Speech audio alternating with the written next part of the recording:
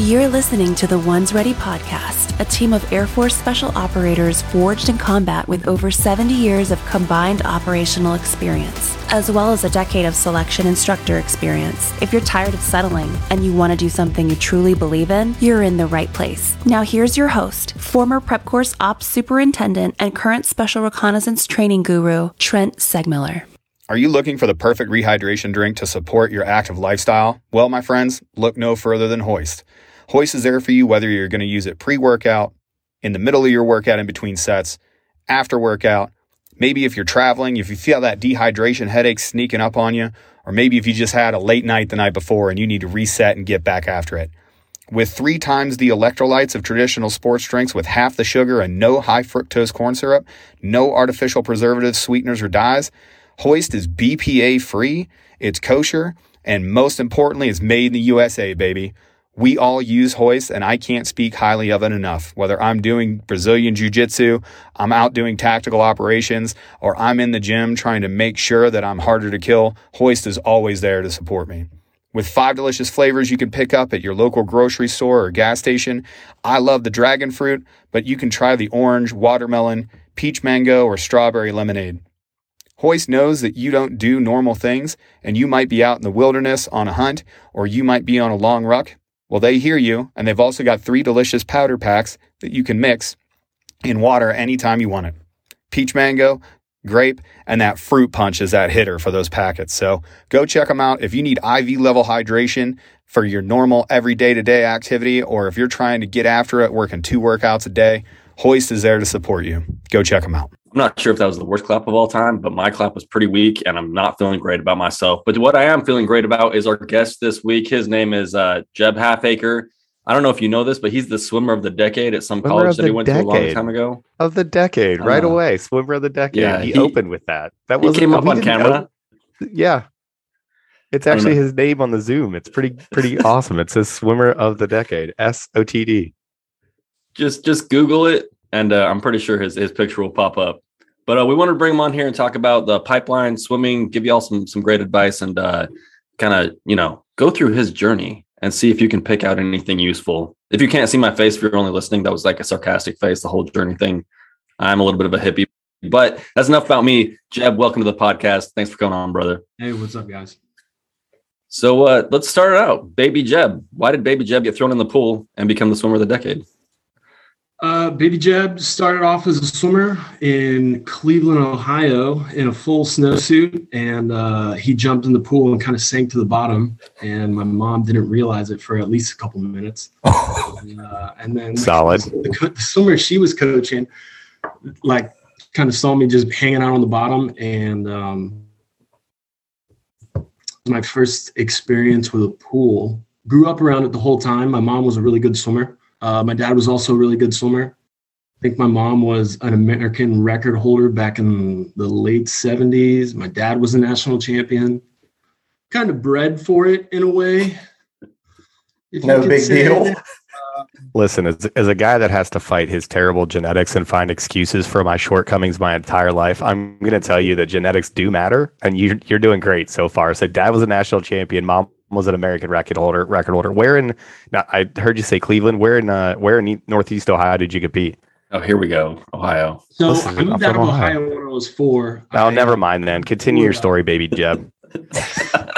Moved down to Gainesville. Grew up in Gainesville, Florida. Florida man through and through. And then just kind of traveled all over. Growing up, getting better as I got older. Didn't really take swimming too seriously. It was kind of like a lifestyle thing that somewhat kept me out of trouble as a kid. It was a good way to take like 4 hours out of the day to, have eyes on me at all times. So I wasn't getting in too much trouble. Swam at Florida for a year. I think it was kind of a tip of the hat to my mom because she was a big time Gator swimmer. I wasn't that good when I graduated high school. So the coach was like, yeah, we're doing this for your mom. Like we kind of owe her. And kind of a wild man. Didn't really, I knew all the real ways to like get in trouble in Gainesville. So finally the coach was like, all right, dude, you're done. I can't handle you anymore. I'm tired of the cops getting called on you. So I was like, oh, all right, cool. So I was what they call, I think it's called a NARP. Is that what it's called? A non-athletic? A non-athletic regular person. Yeah, it's a NARP. I was a NARP for 2 weeks. Kind of lived La Vida Loca, doing the whole college thing. And I was like, man, like, I'm kind of tired of this, but you know, I know I had more left in the tank in terms of like what I was meant to do. So I transferred down to a small D2 school called Florida Southern. I swam for he wasn't old, but he was an old family friend of mine. And I ended up having a super late growth spurt. I was the same height I am now, but when I went down there, I was like 147 pounds, and probably within a year, I was 190. Oh. And yeah, so I got real big. Also got kicked out of that school, but they let me back in after I won the swimming's first national championship. And they were like, hey, you know, like, you're a good kid. We really like your swimming abilities, so we'll let you come back. And then all I did while I was, you know, at home under house arrest, basically, from my mom was lift weights. And I think I swam like 1,000 meters a day. So then I got up to like 200, put on another 10 pounds, came back. And then through Florida Southern, I dialed it in. Got real mature, understood like I had a job to do. Ended up winning 6 more national titles, so 7 total. Broke a couple NCAA records. Nothing really like too crazy because it sounds cool, but it's all Division II, right? But you know, it looks cool on a resume because you don't have to distinct like, you know, Division II, Division I. So it looks good. Went to Olympic trials. Swam against Ryan Lochte, Michael Phelps. I've known Ryan for a super long time, so I got a deep swimming. And then as I was getting ready to graduate college, I was like, oh man, what do I want to do? And then I, you know, of course, I don't know if this happens to everybody, but I was like, oh yeah, I want to be a Navy SEAL. And don't we all? I'm still thinking about cross train. Yeah. I'm kidding. I wouldn't make it there either. So, but it was weird, right? So through like family, friends, or like some weird, like 4 degrees of separation, I ended up getting in touch with an instructor at the prep course in Great Lakes for Naval Special Warfare. And I was asking him, I was like, hey, what's the best way to like become a SEAL? Do I want to become an officer? Do I want to enlist? And he kind of told me all this, and I still hadn't graduated yet. But I get a call from this phone number I don't recognize. I'm in like, I think it was college algebra or something like that. Like it was a math class that I had to take for my major to graduate. So I'm a senior, and I'm in there with all these freshmen who are like on their phones, annoyed as crap because they're like, oh my God, I took this back when I was a junior in high school. And I was like, well, freaking help me out because I'm totally lost, you know? But I get this call, and it's this guy. He's like, hey, I'm not going to name names, but he was like, hey, you know, I heard you talk to one of my instructors. We need a swim coach up here. Heard you're interested in being a Navy SEAL. You know, why don't you come up here? You can get all the, like, you can train, you get pro dev, you get to work out like hours a day. You can work out with the students. And then, so that way you can kind of get a behind the scenes look at what you need to do. And then, you know, you help us out, we help you out. And I was like, all right, wow, this is too cool. This is like too crazy, you know? So I ended up taking that job, worked up there for about a year and a half. Kind of really, well, first, some recruiters, they're not the best. The Navy recruiter ended up not calling me back, right? So I was like, oh, well, the Navy doesn't want me. Wow, so you got ghosted by a recruiter. That has to hurt.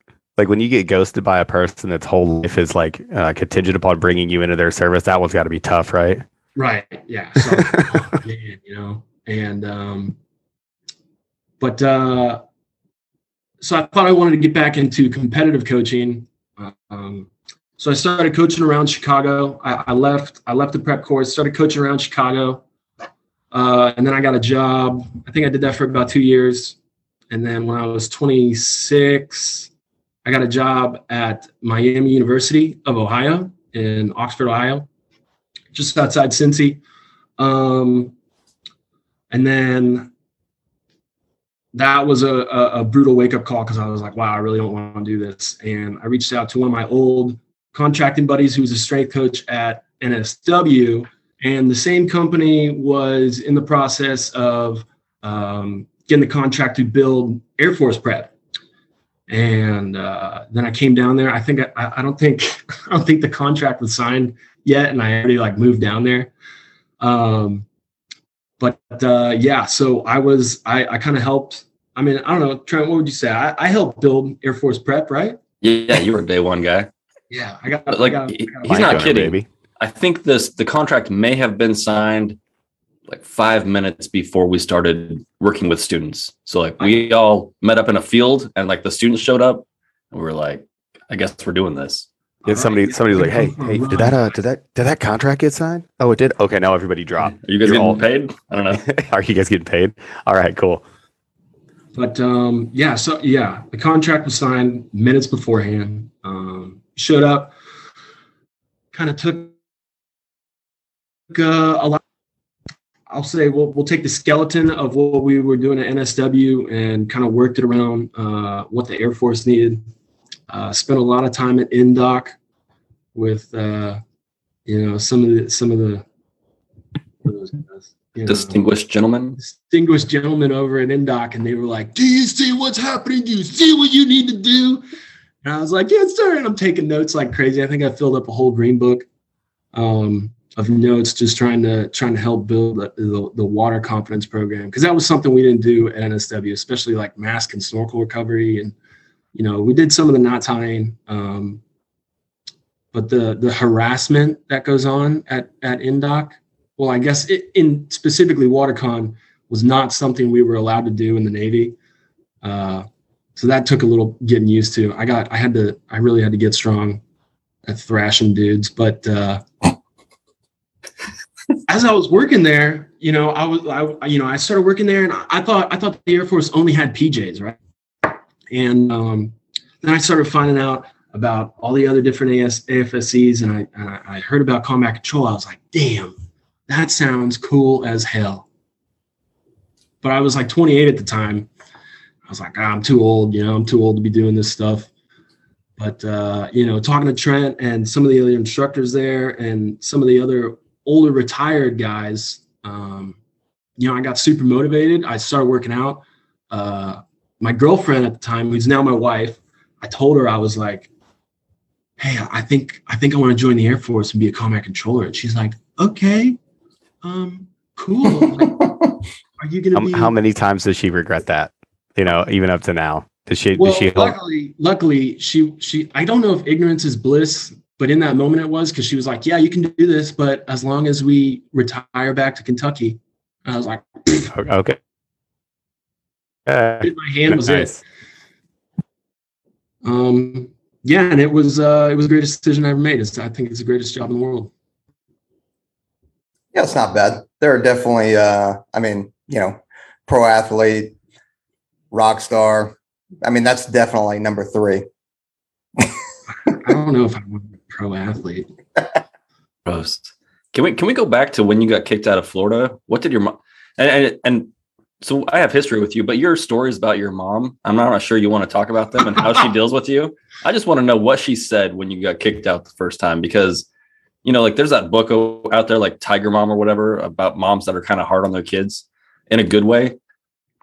But I think your mom was kind of the reason why you're here today, with a red hat. Man, so my mom, I love that woman to death. And I'm super glad that she treated me the way she did, because it definitely got me ready for like being in the military, not really dealing with like the training instructors of BMT, but like actual instructors at courses. Because like some of the stuff that was said to me, I was like, oh, come on, that's the best you got. I grew up with my mom. But when I got kicked out of Florida, I got to keep it clean on this podcast, but she said some things that were, I think one of them was like, you somehow managed to effing find a way to F every effing thing up or something like that. I mean, that's like, I'm keeping it like real G-rated with some of this, but you can curse. It's just we have a jar. You have to put $1 in. But what I'm hearing from you, man, is like you had all these struggles, right? You end up leveraging your natural talent as a swimmer and as a coach, and you started, you got away from that first, with help of your mom, obviously, who had to give you some tough love, but like for who you were going to be today. And it's funny to hear, you say that she set you up for those challenges that you're going to deal with in the pipeline just by giving you some of that honest feedback and some tough love at points. Do you think that helped you throughout your entire pipeline? Like, I would assume that it did, right? Oh, 100%. Obviously a lot of this goes back to swimming, but like when I would go best time, like the fastest I've ever gone in any event, she would be like, well, you still screwed this up. You could have gone faster. And that kind of like that, like you breathed inside the flags or whatever, and stuff like that. That's like kind of technical swimming stuff that doesn't really apply to the military. But she always taught me that, like you could always do better. Like, there's always going to be a bigger dog. There's always going to be a faster guy, who's going to try and like take you down. And that helped me a lot in my swimming career, especially in college, where I saw a lot more of my success. And then that carried on through into the military, where it's like, dude, it never stops. Like you always have to be working. It never ends. Yeah, 100%. I would argue, like you say, it doesn't really, the breathing between the flags doesn't pertain to the military, but I think it 100% does. Not just the military and aspect war, but life in general. I mean, all of those. It's a discipline and efficiency and understanding that you're going to go through things that are hard, whether it's aspect war, military, or just life. Like, you don't just coast through life, no matter who you are. And I think all of that training that you went through, whether it's, and I know that's a silly reference, but the breathing between flags, the focus level that you were able to have, even though you kind of got in some trouble here and there, right? But, and also pushing past that pain threshold. Like there are times in life where like you really don't want to, there's something that needs to be done that you just don't want to do, but you've got to do it because it has to get done. Whether it's, man, I don't really feel good. I don't really feel like going to work. So I'm just not going to go. And then you get fired and then you can't pay your bills and then you get kicked out of your house and you can't feed your family. I mean, like all of those little things translate into success later on. And I ran over. Sorry. No, I mean, you're spot on, like, you can break it down to anything really. Going in, especially in this job, a small detail like that, you're exhausted, all you want to do is finish it, get the job done. But a small detail like breathing inside the flags when you're just physically drained, that can apply to talking to aircraft. That can apply to, I don't know, doing anything with casts, shooting. If you're doing the wrong things, you're going through a building, doing CGB training, like, oh, I'm tired. I don't want to lift up this heavy rifle because I've been carrying it for 3 days and I've been up for, 48 hours or whatever. It's the small details that really play into it, especially in this job where stuff can really go haywire. For sure. So we got Baby Jeb out of the way and we got Swimmer of the Decade out of the way. What school did you get Swimmer of the Decade from? I just want to make sure we get that out there. Florida Southern student, Swimmer of the Decade. Fantastic. But all of these things kind of set you up. And how weird was it for you showing up on that pool deck day one, not as, instructor, not as prep, writer, not as world-class, Swimmer of the decade at Florida Southern, but you showed up as a student. What was that first day like at, assessment and selection or NDOC or which one did you go through? Did you go through NDOC? I was I don't know. Do you call it the legacy? Is that a thing? We can, if you want. We can call it whatever you want.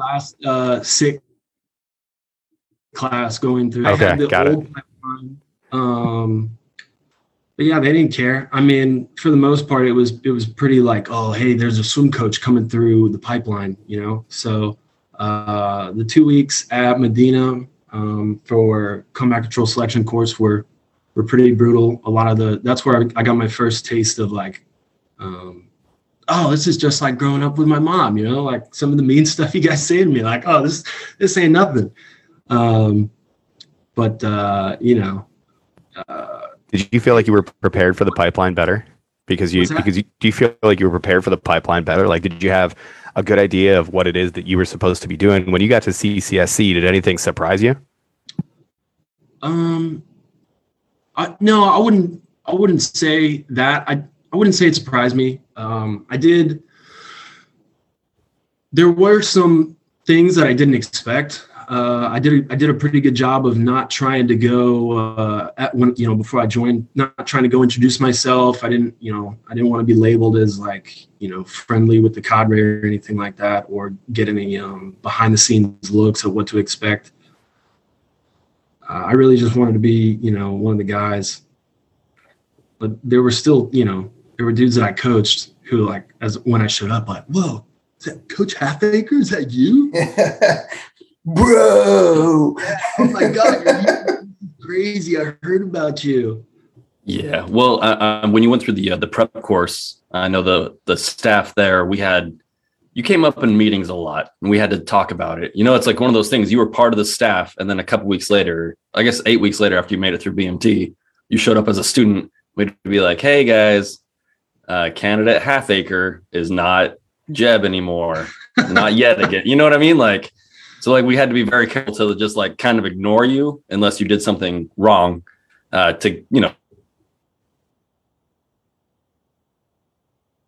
get you out of our hair. I think we were pretty friendly, right? And then, see you as a student, I just walk past you. That was unusual because I was at least expecting like maybe like a wink or like a little, an elbow nudge.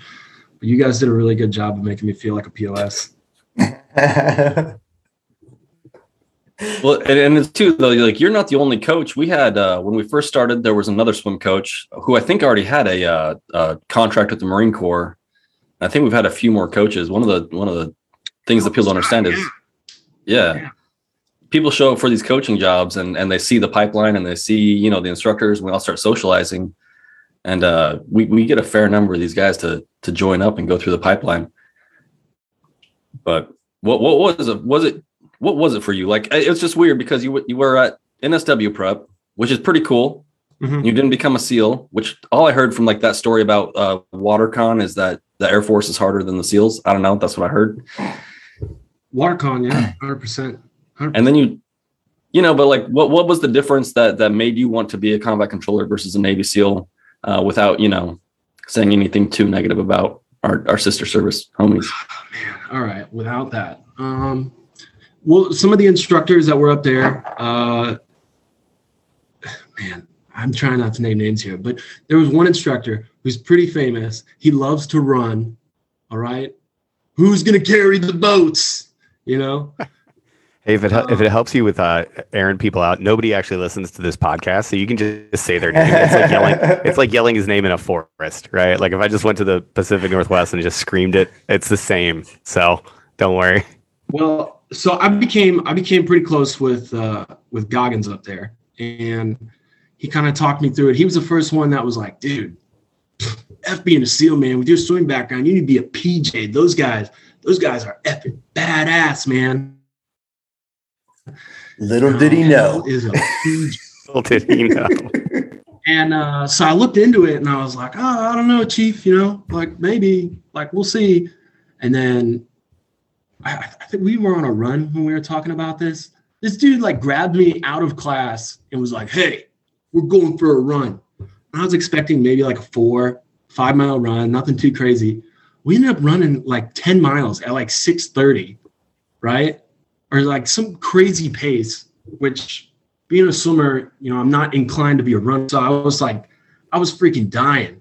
And I was just trying to keep up with him. But what I didn't realize at the time was like, I was just barely ahead of him and he didn't like that. So he kept dropping the pace down farther and farther and farther.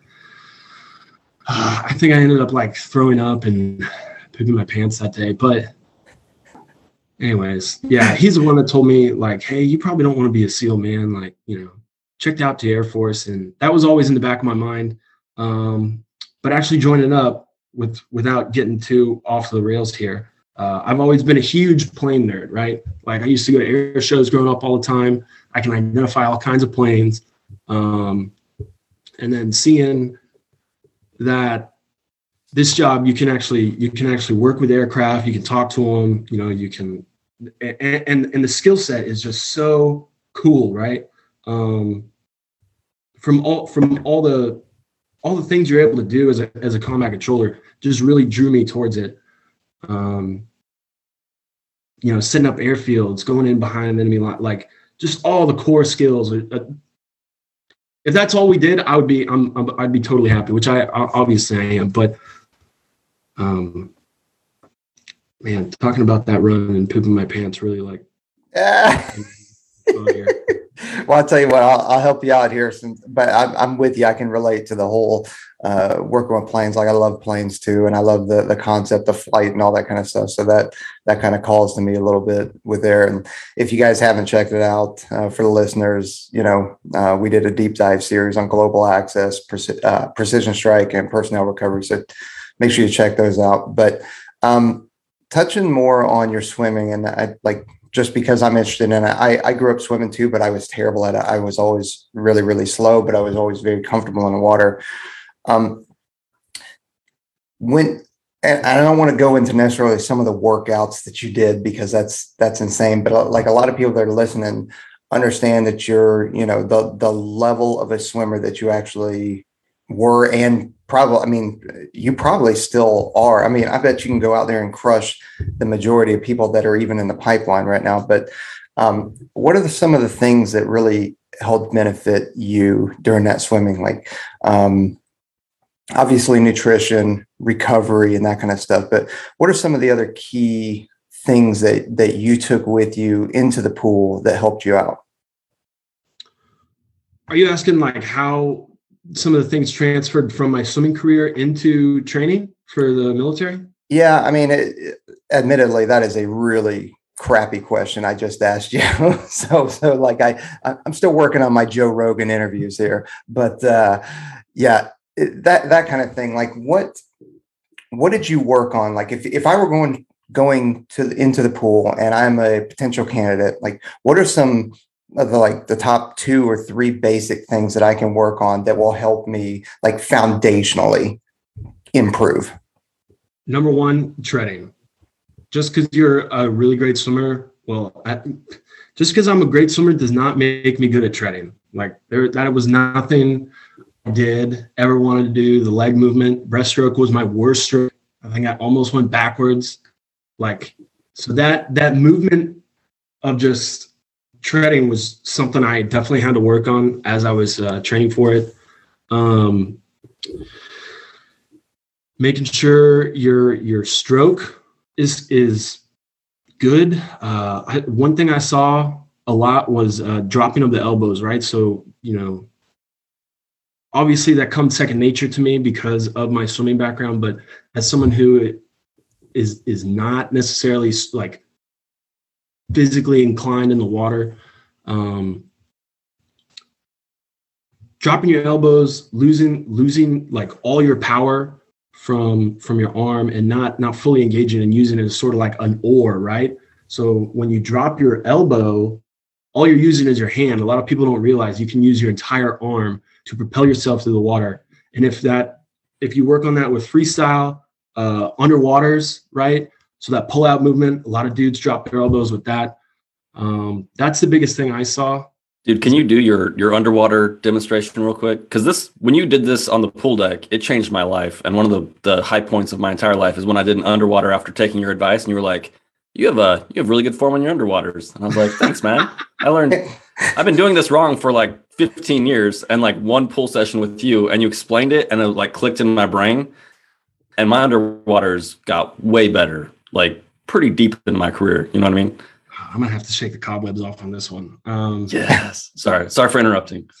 No, I was actually kind of hoping that you would ask the same thing. Well, shit, I've been doing 12 to 15 strokes to get across the pool. That's probably not very efficient. In fact, I know it's not efficient. So yeah, if you can demonstrate, that'd be amazing. Okay. Well, I'll try. As you pull up, right?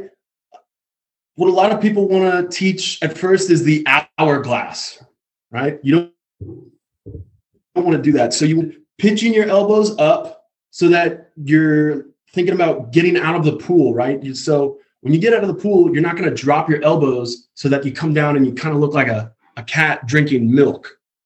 You know what I mean? So you're going to keep your elbows up to lift yourself out. That's what that's going to do is it's going to help you use your hands, your forearms, and as well as your upper part of your arm to engage and use as a paddle. And as you're coming down, you're going to come all the way through and you're going to push through and follow the natural arm movement, not necessarily following the hourglass movement, because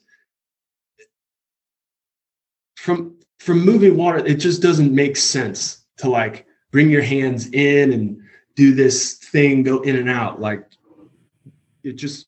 So not the keyhole, not doing a keyhole. Or the keyhole, the keyhole stroke. Like it doesn't make sense to go out and then come back in. What you need to do, you need to push water back from exactly like where you need to go. So you're not going to push out because you're not going in. So, and you're not going to bring your hands back in towards the center of your body because you're just wasting energy. The biggest now I got to go get in the pool. Yeah, the biggest thing is just imagine like you're lifting yourself up out of the pool and you're pushing down. That's the easiest way for me that I saw a lot of dudes have it click in their head with getting their form down with underwaters. What about the kick? Man, so the kick, like I said, I'm not real good on the breaststroke kick. So I kind of alternated in between sort of like a weird sideways scissor kick while keeping my chest flat. A scissor kick was super powerful, it's kind of like a underwater creature with that. But no, I mean my like no kidding, the whole breaststroke kick or the frog kick or whatever is mine is super weak. And in fact, I would argue that most of my underwater and my freestyle is all arms, which is, from what I've been told, is not great because it's more tiring and it's less efficient, at least from what I've been told. But like I'm guilty of that too. So the thing is it's weird, right? When you're training for something like this, you don't necessarily need to have an incredibly strong kick. You just need to have a kick that's efficient enough to keep your hips up towards the surface so that you stay flat through the water. What I see a lot of guys doing is they don't have a strong kick and they also don't engage their abs, which causes them to sink down and swim almost at a 45-degree angle through the water. You kind of want to be like I don't know if anybody here, is a bass fisherman or a fisherman of any kind, but like you imagine like you want to get up on plane, like when the boat starts to flatten out. That's the most efficient way you're going to swim through the water. So as long as you keep your hips up towards the surface, have a decently strong kick, and an efficient stroke, you're going to be fine. For those people out there that don't have an efficient stroke, they don't have any good kicks. Are there any good programs that you have? Because we get asked a couple questions all the time, right? We're just going to hit you with FAQs now, right? And the first one that we always get is, "Hey, I'm a terrible swimmer and I want to get better, but I don't have any coaches around me or I can't afford it." Or do you know of any free online programs? Do you know of anywhere where they can go to really get better with some online coaching? So on YouTube, there's Speedo has a bunch of cool videos that we use at the prep course that show Ryan Lochte and Michael Phelps doing their stroke. Even though, like you can break it down and just absorb the breaststroke kick portion of it or the freestyle. But another good program, I think, is called Immersion, and they specifically talk about combat side stroke, and as well as freestyle, and that really breaks it down in terms of like a non-swimmer being able to understand it, right? So like when I was at prep, we would show the video of the Speedo guys, but then I would break it down so that it wasn't, just some guy with a cool voice talking about how smooth Ryan Lochte's stroke is, That had to be a nice break in the day for the students, though, is to have somebody with a nice, deep, velvety voice telling them about the keyhole stroke. That's got to be great. Yeah, and then they got my, toucan sounding face coming up here. You're doing great, baby Jeb. The other question that we get is, hey, because of COVID or because of, staffing shortages or whatever, I can't get to the pool. And I'm sure you guys dealt with this, you've been living that life all the way through the pipeline. And what's some advice you would give to somebody? Hey, I can't get to a pool. I can't get in and actually do some swimming. What are some drills that I can do? What are some cardio things that I can do that'll help me become a better swimmer, even if I'm not technically in the water? Oh, man. So just building up those muscles, I would say one of the things we did was you get some surgical tubing, put some handles with like a grommet on there, tie a knot through it, tie it to like your garage door or something like that, and just kind of see yourself working through the stroke. And then instead of doing it just like with only your hands, you can feel what it's like to have resistance.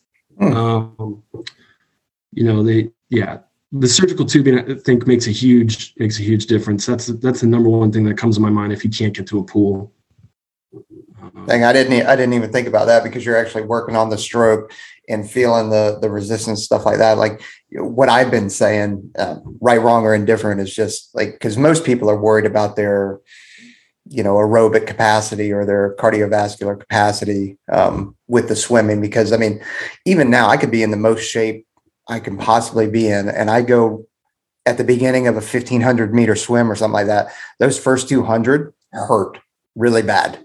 Until I find that, it's terrible until I find that breathing rhythm, and get my heart rate stabilized. But like I've always been telling people, hey, if you can't get to a pool, like you absolutely cannot go out and run or bike or do whatever to increase your cardiovascular level. And then also like kind of free diving apps to help breath holds. But that's not necessarily for swimming. That's more for water con type thing.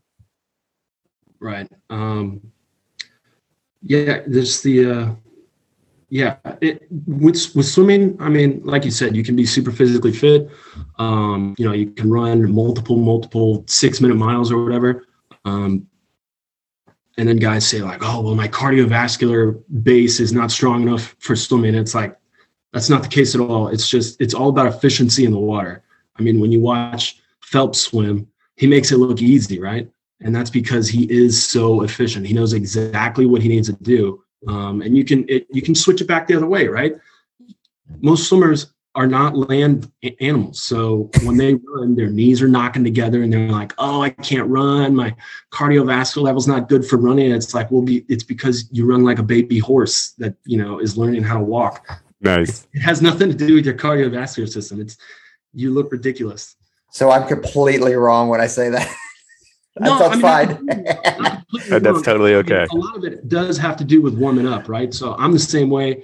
If I want to get in and swim, it takes me a while to like loosen up my shoulders.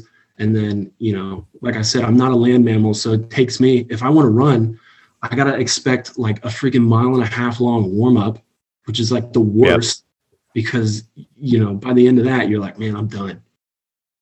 Being a controller is like, all we want to do is ruck. Well, I don't want to How would I run? So we kind of talked about it earlier too, but some things that'll help you be more efficient in the pool. And we're talking specifically assessment and selection now. And you mentioned treading. I think something that people don't understand is you're never touching the bottom of the pool. Like at assessment and selection, there's very few times where touching the bottom of the pool is okay, like during any of these things. And if you can't tread and you can't sit on the top of the water and efficiently just sit there while even an instructor talks to you, and I know I would do it. I know Trent does it because Trent is a sadomasochist, but I would just talk to students that were having a hard time treading, and I would have like extended conversations. One, because I like to hear myself talk, but two is because you can watch them during the course of that 30 seconds, that minute and a half, just become more and more tired from treading. How did you learn those treading skills? Like you said, you were never familiar with the egg beater before, and we agree that it's a skill that you really need to have, right? So how did you teach yourself? Did you learn, at school, or how'd you overcome that challenge? So you start off with the egg beater, right? Where they say, just move your move your feet counterclockwise or opposite, oscillating directions, and kind of keep your femurs stable or in the same spot. That didn't really work for me, especially being, 205 pounds at the time. I was like a rock. So what I had to do is the same concept applies to your arms when you're swimming. I had to use my entire leg and kind of figure out a weird way to bring my heels up to my butt, kind of internally rotate my leg out from my hip, and then engage my whole leg to come all the way down and do that. And it was hours and hours and hours of practice after work, at prep. All you want to do is go home because you're tired from working out with students all day and being on the pool deck coaching in the hot Texas sun. And, it just takes commitment on working at it. And, don't get frustrated. You're going to get frustrated, but not to. And, you will eventually figure it out. And if worse comes to worse, get really good at the scissor kick. Just try harder. If you can't do it efficiently, then your effort needs to go through the roof. But it's a brick wall, and if you can't, blow through it, you better do your best to push that brick wall down. Yeah. Well, and speaking of pushing things down, I think there's a few times that things in the pool started to make sense to me, right? And one of them was when you explained underwaters to me, but that also clicked into the treading, where are you pushing directionally in the water with your entire leg? Like where's that water going? Because I think we all have a tendency, or at least I have a tendency to learn a technique and initially not think about why that technique works in the beginning until I figure it out. Right. And then once it's explained to me, like, oh, you're pushing the water this direction and this direction, that keeps you, up above the water. So I think thinking those things through. And I think one of the things that we all have is we've spent time watching people in the pool. So I would say if you're out there training, get a training buddy or go out there with your development group and spend a little bit of time watching people. I think that's incredibly helpful, is because you can see the mistakes that they're making. And as you try to help them fix their mistakes and shore up their weaknesses, I mean, and maybe I'm wrong, but as an instructor or a cadre member, that definitely helps me out is watching other people, try, struggle, and then figure out the process together and why all these things work or don't work. Yeah, absolutely. Watching other people, having a buddy there with you. Even I think one thing that helped me a lot was like having someone film you, right? Because it happens in weightlifting all the time, right? You think you're doing something, you're trying to do a snatch or a clean or something, and you're like, yeah, I'm doing that. Like, well, I don't know what you're talking about. And then you get filmed, and you're like, oh, my arm is way over here. My knees aren't shooting out far, something like that. That happens a lot with treading, especially in the water, because it's not everybody's like comfortable medium to be in, So filming yourself, seeing what you're doing, knowing that if you need to stay up, you need to push water down instead of out, because all you're doing is wasting energy. Everything in the pool is about being efficient.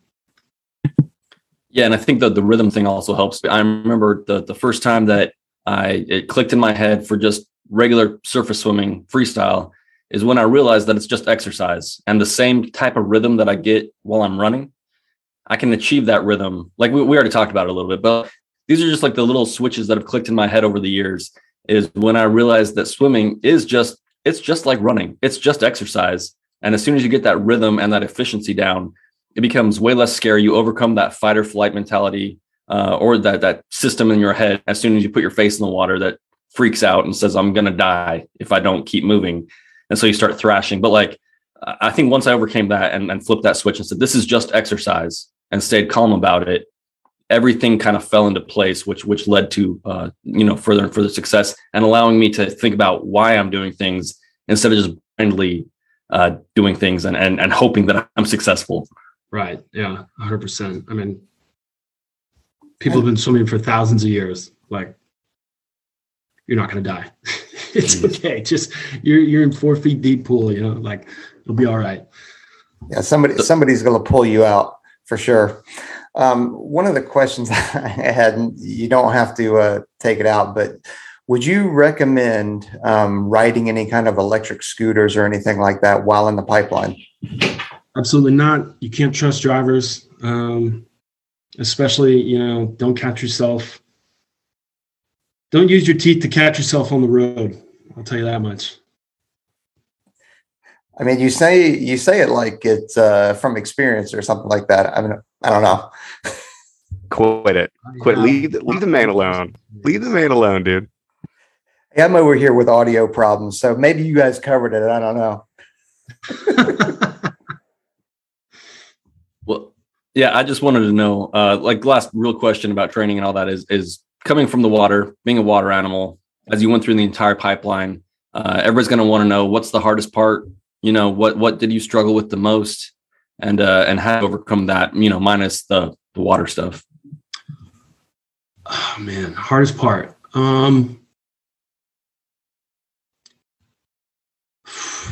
Probably the hardest part is just kind of keeping your wits about you when you're sleep deprived. That was the hardest part for me. It was like, especially being an athlete, really taking care of your body, getting proper nutrition, the right amount of rest and sleep, like throughout my whole life and career of swimming. Having that completely turned on its head was just wild, and working through that. But just having the grit to just get through it, like it will end. That was one thing that I told myself probably a lot through some of the smoke sessions I got, was like, oh my God, like, man, this is brutal. Like, all right, well, it's going to end soon. Like, I got class at 9 or whatever. And it's like, holy crap, it's 10:30. What are we still doing here? What are we still doing here? But, yeah, I mean, I don't know. It's the hardest part. You can't really nail it down to one thing. Everything's different from day to day, whether you're sleepy, whether you're, thirsty, you're cramping up, you're hungry. You got the rub rash from the ruck, your calluses are ripped open from sweating all day and all night. You have a huge hole in your hand. I mean, I got freaking holes in my hand right now. So, yeah, you just gotta get through it and know that it's going to end. I can't really nail it down to like, what's the hardest thing, but I'll tell you the pool was the easiest. It's the exact opposite of almost everybody else. Yeah, I mean, and I think you probably had a little bit of extra pressure because, you'd worked within the pipeline and kind of told us all that you were, doing this. So I don't know. For me, it was incredibly gratifying when you got your beret, because then I didn't have to worry about it anymore, and we could, speak again. Well, so. I'll tell you what. Yeah, there were definitely times where I definitely thought about, not quitting, but I was like, man, dude, like this really sucks right now. I gotta get through this, or else Trent's gonna call me some words. I'm never gonna be able to look him in the eyes again. Yeah, no, I think that's some good pressure. Well, I mean, that'd be nice-ish about it. Well, maybe. I don't know. So I'm a pretty nice guy. But I think that's it, Jeb, unless you have anything else that you want to put out there for the potential candidates or people thinking about getting in, or any of the water creatures out there. Last words of advice. Water creatures, learn to run. Eat meat or something. I don't know. Don't be built like a swimmer. Luckily, I had the genetics to not I'm a pretty big dude. I'm like 230 right now. So, but I was a big boy in swimming. Eat some meat, keep your head down low. Just train, work on being the quiet professional that you need to be. No one on the internet cares about what workout you did that day. None of the instructors care what workout you did or who you are, whether you're a swim coach or, Olympic trial, whatever. Like, no one cares. Just get the job done. Keep your head down and get through it. That's the best piece of advice I can give. No one cares. No one cares. That's true. All right. Well, hey man, we really appreciate you coming on. It's good to see you again. And as we wrap up, I'm going to start cleaning some of these names up off the floor. Goggins, Lochte, and Phelps. It might take me a while to go throw them somewhere. Also, swimmer of the decade. Just light flexes throughout the podcast. But everybody, thanks for listening and tuning in. Make sure you go out there and leave us a review on Apple or anywhere else. And we'll catch y'all next time. Train hard. Yeah, thanks for coming on, man. Thanks, guys.